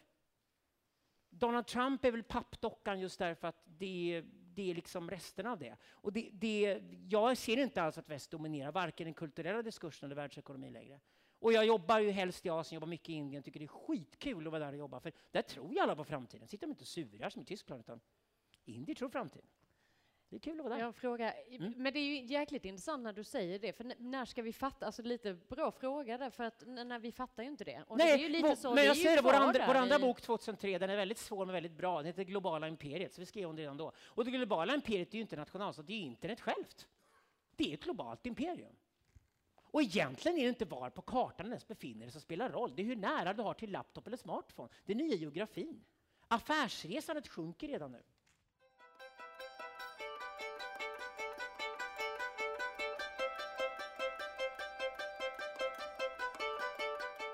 Julia heter jag. Hej Julia. Jag undrar, den här nya maktstrukturen som växer fram med all information som vi samlar i molnen och vad man kan göra åt det. Vad är din syn på det? Är det något som är dåligt och bör vi kämpa emot det? Eller är det någonting vi bara ska embracea? Min styrka, jag har hållit på med den 25 år, är att jag aldrig någonsin sagt det är bra eller dåligt. All förändring har vinnare och förlorare. Och därför kan jag vara ganska sarkastisk när jag beskriver nationalstaten och universiteten och de klassiska företagen, för det är förlorarna idag. De är ju alla i kris idag och börjar få panik nu. Gamla gubbarna styr liksom så här. Jag kan vara sarkastisk över det, men det är klart det finns ju förlorare då också. Och det är framförallt alla som är beroende av de här systemen som blir förlorarna, självklart i systemet. Men det kommer fram nya vinnare. Och jag skulle säga så här att den reella makten, resursen, det som adeln och företagarna stod för, det är datamålen står för det. För dataflödena är den grundläggande resursen. Ovanpå det får du sedan den i symboliska och marginära makten. Den symboliska makten är sanningsproduktionen i det här. Det är de som blir uttolkarna av det. Vi kallar dem för kuratorer eller kulturingenjörer i vårt jobb. De håller på att växa fram nu. Om du ser nästa generation på internet där värde skapas kallas det för deep tech. Frankrike satsar stort på det här. Kineserna och japanerna satsar stort på det här. Amerikanerna är väldigt dåliga på det. Och det är att helt enkelt förstå hur ska jag skapa värden av de här dataflödena. Hur ska jag kunna skapa det här som förför folk på smartphone-skärmen eller styra deras undermedvetna. Och det kommer kulturingenjörerna göra och det är nästa maktstruktur som växer fram. Den sista makten, den marginära makten, det är ju problemet, den ser vi inte ens i horisonten än. Och det betyder att folk kommer fortfarande hålla på att gapa och skrika nationalstaten. För de är ju kvar i den gamla modellen tills det nya kommer. Vi har inte ersatt nationalstaten med någonting annat som står för det vi tänker på när vi hör ordet makt. Den marginära makten är det första du tänker på när makt. En gång var det kungen och sen blir det politikern.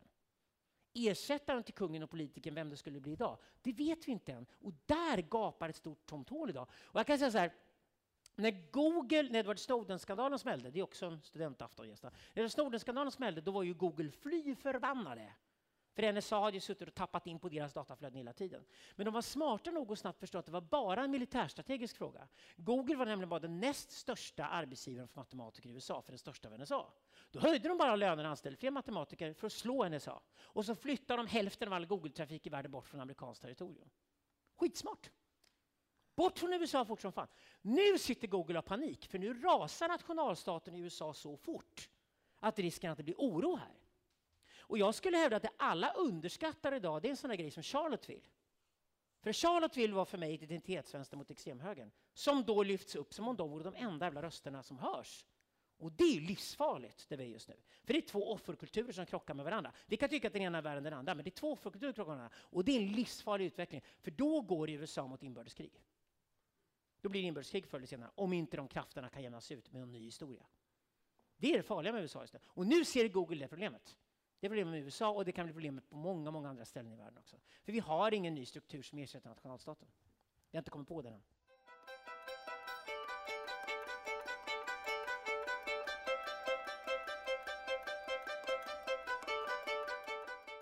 Ja, hallå, Björn heter jag. Jag skulle vilja bara höra dig utveckla lite grann det här med marxistisk libertarianism. För jag tänker att marxistiska libertarianister är ganska sluten grupp.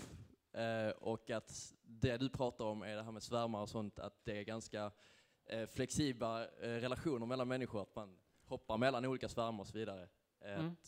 Kan du Marx är för mig sociolog.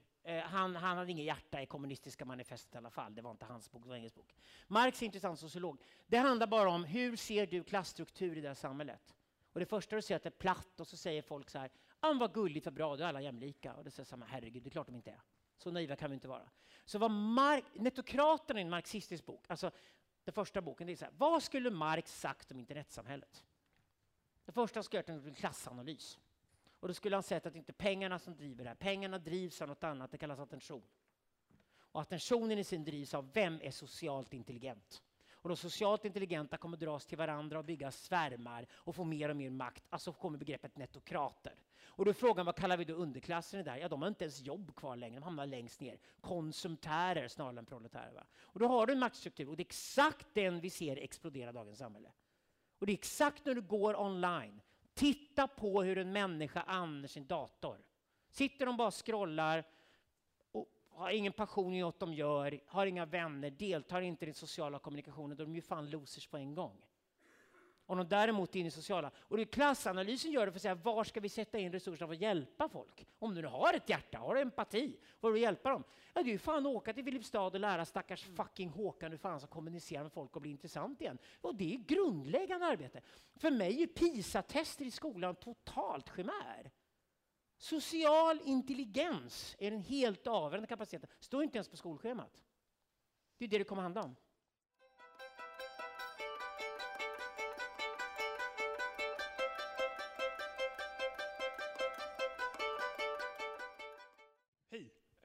Du sa själv att du var intresserad av juridik. Juridiken är ju byggd på den här gamla nationalstatsidén och allting. Hur kommer juridiken behöva förändras, och vad kommer juridikens roll vara i allt det här? Om du är jurist idag börjar med blockkedjor. Skit i nationalstaten, skit i tingsrätten, skit i alltihopa. Om du är jurist idag, gör en startup och bygger blockkedjor. Du ställer dig frågan, hur kan jag få främmande människor att lita på varandra? Det finns ett enormt värde i att främmande människor litar. Speciellt en programmerad och hitta en stam på 200 och nu ska leva i en stam på 7 miljarder. Det här kallas för intratribalt, det är lätt. Inom 200 människor är alla bekväma. Intertribalt, att kunna nätverka med 7 miljarder människor, är jättesvårt. Kan du hjälpa människor med det, då vinner du. För en jurist är egentligen en person som underlättar värdekommunikation mellan olika poler. Det var juridik egentligen handlar om. Så där är ett system som liksom byggs upp, alltså den här juridiska liksom juridik går att bygga startas på idag, ja. Absolut. Men det andra liksom som finns kvar, det vill ändå, om man nu läser juridik här så kan man ju ändå känna att vad ska jag med denna bok? Nej men alltså, vi kan ta, alltså det går till exempel idag, folk skriker på varandra i sociala medier och ljuger om varandra och ibland inte ljuger om varandra. Du vet inte fan vem som ljuger överhuvudtaget. Och sen är det så här, jag känner både Cissi Elvin och Fredrik Virtanen, för att ta ett exempel. Jag känner båda två, de är rätt roliga båda två måste jag säga. Men alltså, de kan inte förtala, de kan skrika mycket förtal kan man, för ingen de kan stämma varandra, för juridiken hänger inte med längre, för det går inte att stämma någon för förtal längre. Det funkar inte längre, för det har brakat. Men det gamla juridiska systemet klarar inte av övergången till internetsamhället. Alltså måste vi få nya tillitssystem som uppmuntrar civiliserade beteenden. Och det krävs, det finns massor med värde att skapa det teknologiskt.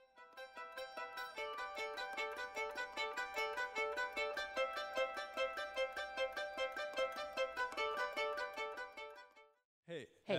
Erik heter jag. Jag spinner vidare på det här med nationalstaten. Jag har en fråga. Vad händer om en nationalstat försvinner? Vem har då hand om typ armé, infrastruktur som vägar, tåg, tunnelbana? Ingen. Det är det som är problemet. Grattis. Tack. Då vet ni vad ni ska göra. Den kan kollapsa för fort. Och det är därför jag varnar om Paris 1789 och att det kan braka. Vad jag gör är att jag idogt idag är med i en ny upplysning och försöker förstå vad som händer och försöker upplysa människor vad som händer. Och jag nätverkar med andra analytiker som jobbar med framtidsfrågor och vi bygger globala nätverk för att vi ska bli intelligentare och förstå bättre vad som händer eftersom det går så fort som det gör just nu. Så att vi ska kunna upplysa folk som fattar vad som händer och kan parera den förändringen. För det är det som måste till. Det är ett jättearbete och det är bråttom. Nationalstaten brakar fort just nu. Men hur många är ni som berättar det här då? Alltså för det känns ju som att det är ju, här har vi ju nu förhoppningsvis lite folk som börjar tänka, men det känns ju som att vi behöver nog vara några stycken som förstår det här. Ja, de filosofer jag känner är framtidsforskare idag allihopa, för filosofi och framtidsforskning möts där. Alltså, filosofen är, vi ska ställa mig upp här för tidigare.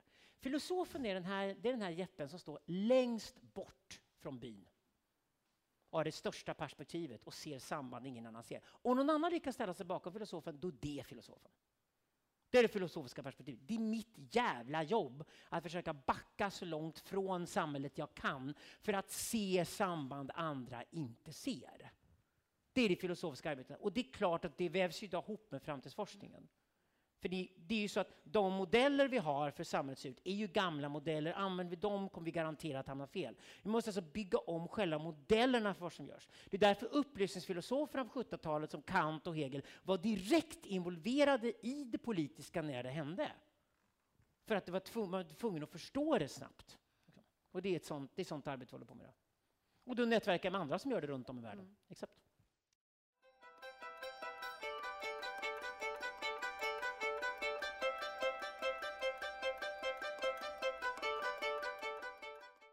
Hallå, hallå. Hej Alexander. Rasmus heter jag. Tack för ett fantastiskt föredrag. Jag har en liten fråga två frågor faktiskt om framtiden. Dels undrar jag om du kan spekulera lite i nästa revolution, när den kommer kunna ske, vad den kommer bestå i. Och sen undrar jag också det pratas mycket om artificiell intelligens, singulariteten och så vidare. Och jag tänker att om den och när den eventuellt sker så kommer kanske den här konstanten människan sättas ur spel, vi görs redundanta. Hur tror du? Okej, det räcker. Jag har frågan klar. Jag svarar på dem istället. Ja. Första frågan, då citerar jag Michel Foucault. Den filosof som försöker tänka utanför sin egen samtid är garanterat en idiot. Det går inte. Och det är inte ens intressant. Nu försöker jag hinna fatt med min egen samtid. Science fiction-författare idag skriver om nutiden. För förändringstakten är så hög. Fokuseras på det här nu istället för att drömma bort om något annat. För det är inte ens intressant, ska jag säga. Den andra frågan är... Ray Kurzweil skrev singulariteten. Därför skrev jag och Jan Söderqvist syntistboken. Därför att Ray Kurzweils singularitetsteori är så jävla crappy. Att vi måste få någon bättre teori. Singulariteter har redan hänt. Från ett mänskligt perspektiv har de hänt 4 gånger i historien. Big Bang var fysikens födelse. Kemins födelse, den andra singulariteten. Den tredje singulariteten är biologins födelse. Och den fjärde singulariteten är snälla medvetandets födelse. Vi har ingen aning om vad den femte singulariteten skulle kunna vara. Och det är därför i den boken fräckt sa, okej, om vi sätter ett namn på singulariteten eftersom vi inte vet vad den är först när den händer, så kallar vi den Gud. För ett jättebra namn. Och då kan vi ta tillbaka Gud i protest mot alla ateister och säga, ateisterna har fel. De har bara tänkt fel. Gud har aldrig funnits, Gud finns inte, men vi kan ju skapa Gud. Nu sitter det tyvärr dårar i Silicon Valley som läst den här jävla boken och ska bygga Gud. Han som hoppade av Waymo till exempel och flyttade till Uber, vad han gjorde. Det är en polsk dåre som är Uber-smart, autist, 25 år gammal, livsfarlig kille. Han ska bygga Gud i alla fall, det är hans ambition. Men i och för sig så är IBMs försök att bygga Watson och försök att bygga Gud. Så du försöker bygga intelligenta system involverande säkert både maskiner och människor som slår de intelligenser vi känner idag. Det skulle vara Gud i sådana fall. Så det är en bättre teori om singulariteten att säga att det är en femte singulariteten än att det är singulariteten.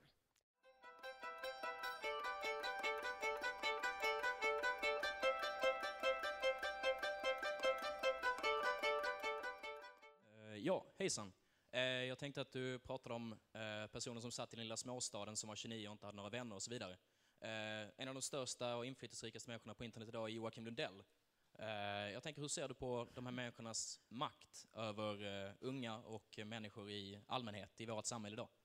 Jag är inte säker på att Joakim Lundell kommer hålla så länge, för det är tyvärr så mycket offermyt i hans historia för att den kommer hålla. Du ska inte titta på fenomen när de händer och se på det långsiktiga perspektivet. Däremot satt jag med en tjej som jag kan bråka med politiskt men som jag tycker är tuff, som heter Isabella Löwengrip. Hennes nya talkshow. Hon säljer sin parfym nu på varenda flygplats i hela världen och businesswoman. Och vi gjorde en talkshow och de pratade om att hon dumpade sin man för han blev tråkig. Hon tog de 2 ungarna och gick ut och sen skaffade hon sig Tinder och knullade mycket hon vill. Jättebra talkshow, för Isabella bygger sitt projekt på empowerment. Hon ser sig som förebild för unga tjejer som är tuffa, starka, feminina och kan driva företag och klara sig själva. Och hon vill fostra dem till det. Och så bygger hon ett nätverk av tjejer och uppmuntrar dem att göra det. Väldigt, väldigt smart strategi. Så att, titta inte på ett fenomen för att det blossar upp plötsligt, för folk vet ju inte vad de gör. Om du hade gått på gatorna Paris 17 och tittat efter vem som hade mycket följare, du har varit helt jävla lost. För många följarna bara stod och skrek och drog giljotiner. Utan du måste ju titta efter kenyanska lesbianer och korsikanska dvärgar. Vem? Och de hittar det i att de bygger svärmar och inte mobbar. Och det betyder att det är inte om de själva, de pratar inte om sig själva, och de pratar inte om att de är offer, utan de pratar bara om hur de ska supporta andra människor i det de gör. Där har du vinnarna. Det är netokratiskt, det är svärmbyggarna. Så de ska du fokusera på. Inte titta på följare.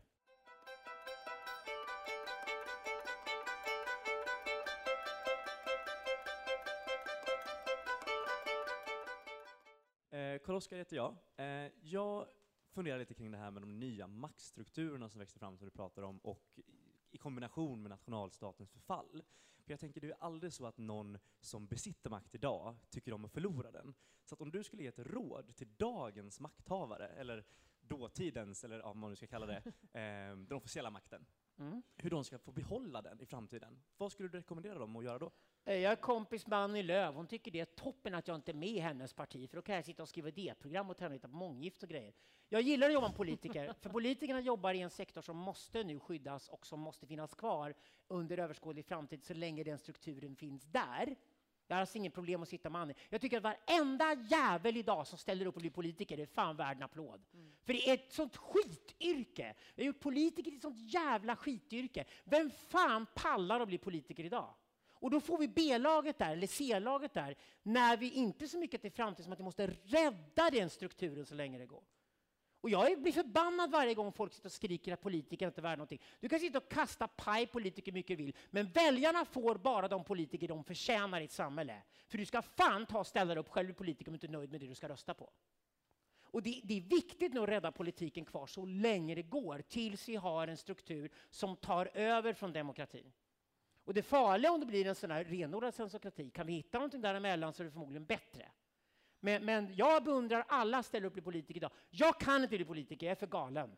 Jag är alldeles för galen, det går inte att räkna med alls. Jag springer ut i skogen och runkar på knark eller fan gör för någonting. Det är alldeles så lätt. Okay. Det går inte.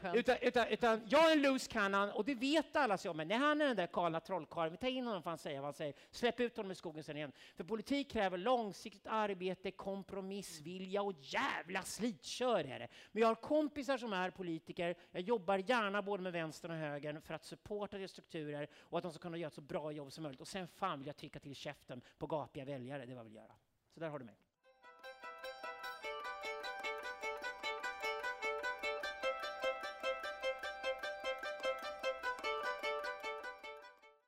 Hejsan, jag heter Johan. Och jag tänkte på det här med just nu har ju du och jag någon form av interaktion. Vi har ju ett socialt samspel. Hur kommer det förändras av den här nya strukturen som kommer upp med Facebook och liknande? Kommer de här sociala interaktionerna fortfarande ha en betydelse och hur stor kommer den vara? Du kommer förändra hela synen på det. Du kommer inte tänka att där är Joel här Alexander. Du kommer tänka att här är en relation. Här pågår ett samtal. När Joel och Alexander reser upp och skiljer sig från varandra och går ut i rummet är de biprodukter av den här konversationen. Den här världsbilden kallas relationalism. Vi presenterar min sista bok i syntism. Och vi lånar den från fysikens värld, för så funkar fysiken. Så vi kan ta den metaforen från fysiken. Och den revolutionen som skedde i fysiken på 1930-talet och framåt med kvantfysik, jag säger inte ens kvantmekanik, kallar kvantorganik, för det var det för någonting. Men kvantorganiken i fysiken är en skitbra bild för att titta på hur vi egentligen borde organisera oss. Det kallas socialrelationalism. Och det betyder att världen idag består av konversationer. Den består av relationer. Vi människor och våra små jag-upplevelser, som ändå är väldigt perifera och sekundära, är bara biprodukter av de kommunikationerna. Det är mycket bättre sätt att se världen. Och börjar du se världen så som att du blir en individ som en biprodukt av de samtalen som den här kroppen du bor i är involverad i, då kommer det också bli mycket, mycket bättre nätverkare, för du kommer inte se till ditt egen intresse. Du kommer helt enkelt njuta av att men nu är du mitt i ett flow och du deltar med andra figurer och ni har massor med relationer med er. Och ju mer relationer och högre identitetsrelationer, desto mer funkar det nätverket. Då kommer du leta efter de strukturerna i alla fall. Relationalism, bra idé.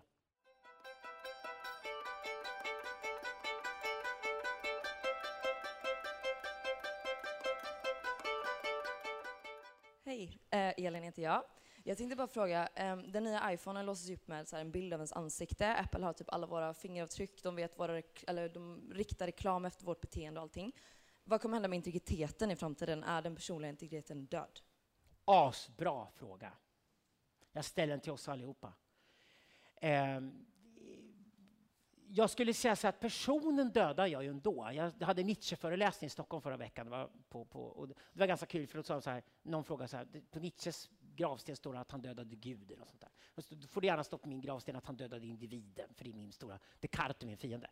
Så ta bort det personliga där. Däremot är frågan, vad är då värdefullt för oss? Det är ju den egna stammen, dina egna nära relationer. Om du skulle ligga på dödsbädden så lovar jag dig att det enda viktiga i ditt liv är dina nära relationer. Vad du producerat under ditt liv och hållit på med ditt liv kommer inte ha något värde alls. Det enda som är viktigt för dig som människa är de nära relationer. Det är naturligt ett flockdjur, vi inställer på det. De nära relationer. Så det är snarare en integritet i gruppen. Och då kommer vi in på något väldigt problematiskt. Och det är att netokraterna, svärmarna här uppe som får makten, de kommer vilja hålla packet där nere ifrån sig. Så det snaskiga och vidriga med den nya netokratin är att den kommer vilja stänga ute de man inte vill kommunicera med. Därför åker jag Söderqvist runt i världen idag och djupintervjuar människor som bor i gated communities. För det är en fysisk motsvarighet till vad som kommer byggas nu online. Nästa grej som byggs online är att folk som blir socialt intelligenta och makthavare kommer omgående inte vilja ha ovälkommen kommunikation, störiga människor omkring sig eller folk som inte bidrar med något värde. Och då kommer de bygga tajta, stängda nätverk med varandra. Och runt de här nätverken kommer de slås väldigt hårt för integriteten med nätverken. Nådig är den som yppar någonting som händer med nätverken. Så studera gärna frimurarloger, studera gärna gated communities. För över i den digitala världen så har det vad de här nya makthavarna kommer vilja ha. Stängd information kommer vilja ha. Så det är både så att det går att bygga integritet om den är tribal, och samtidigt extremt problematiskt. För då får du problem med de som andra utanför. Då får du tillgång till information, då blir de underklassen. Så det finns både för- och nackdelar när vi tänker integritet här.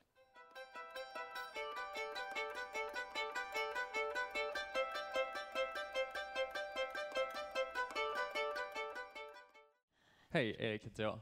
Du har varit inne på det lite, men under jordbrukssamhället så hade vi Gud som metafysik. Vi dumpar Gud mot individen under kapitalismen. Men vad är en trovärdig metafysik idag?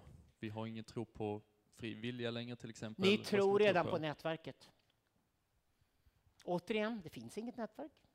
Det ska inte vara något som finns. Men ni tror på det. Ni ser er själva som nätverkande individer idag. Det är den värdering som sakta äter sig in i ett bakhuvud när ni använder de sociala medierna. Så ni är väldigt medvetna om vilka nätverk det är. Och det värsta är att alla människor omkring är ännu mer medvetna om det. Det radikala sättet att säga det säger att du är din adressbok. Du är dem du känner. Det är vem du är idag. Så om du bara känner 200 människor som bor där du bor, då är du nya underklassen. Men om du har 15 000 vänner runt hela världen, då är du nya överklassen.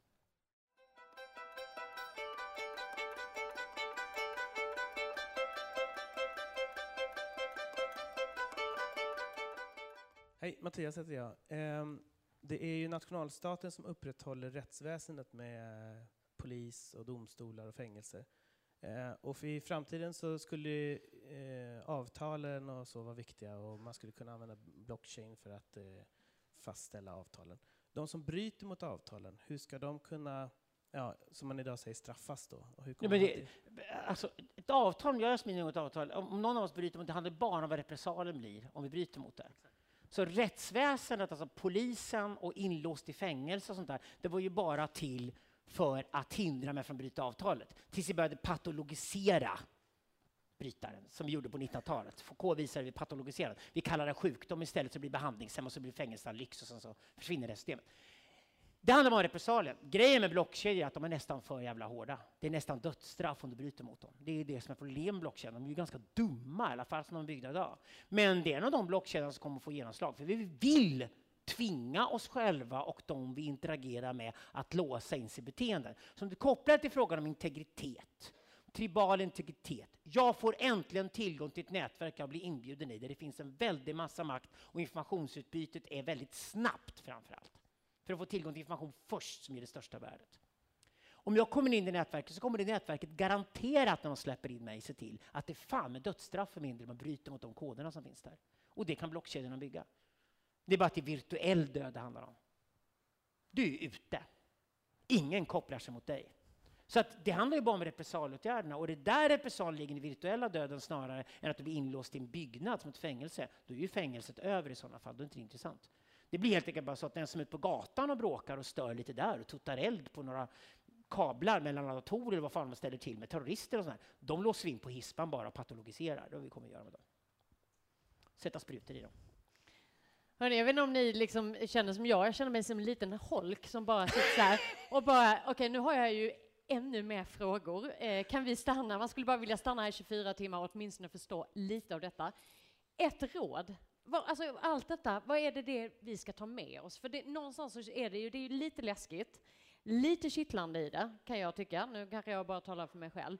Men någonting så känns det så, jag måste ändå ta ett ansvar. Jag kan inte bara gå härifrån och tänka, det löser sig. Ansvar behöver du inte ta första makt.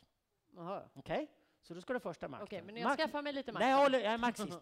Makten har ansvaret. Makten avkräver man ansvaret. Man ser till att man kräver av. Men fram till dess så ska jag bara hänga.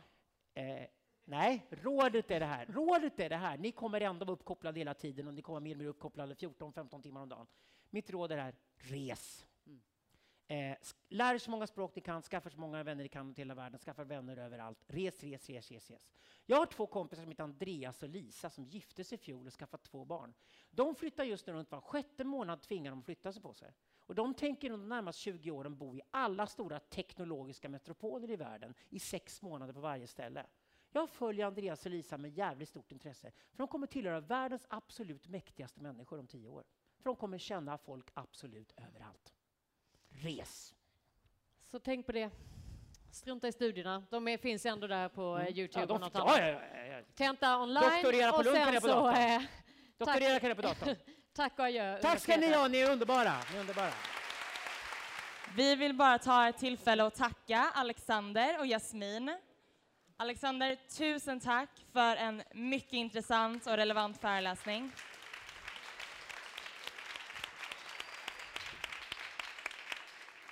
Och Yasemin och publiken för en väldigt viktig och bra frågestund och diskussion. Tack själv. Fantastiskt. Enligt tradition så avslutar vi varje studentafton med att fråga våra gäster vilka deras drömgäster är. Och lika så kommer vi göra den här aftonen, även om jag ser att många är på väg ut. Så Alexander, vem är din drömgäst? Om ni kan få hit henne så är det den amerikanska feministen Camille Paglia. Tack. Tack så mycket.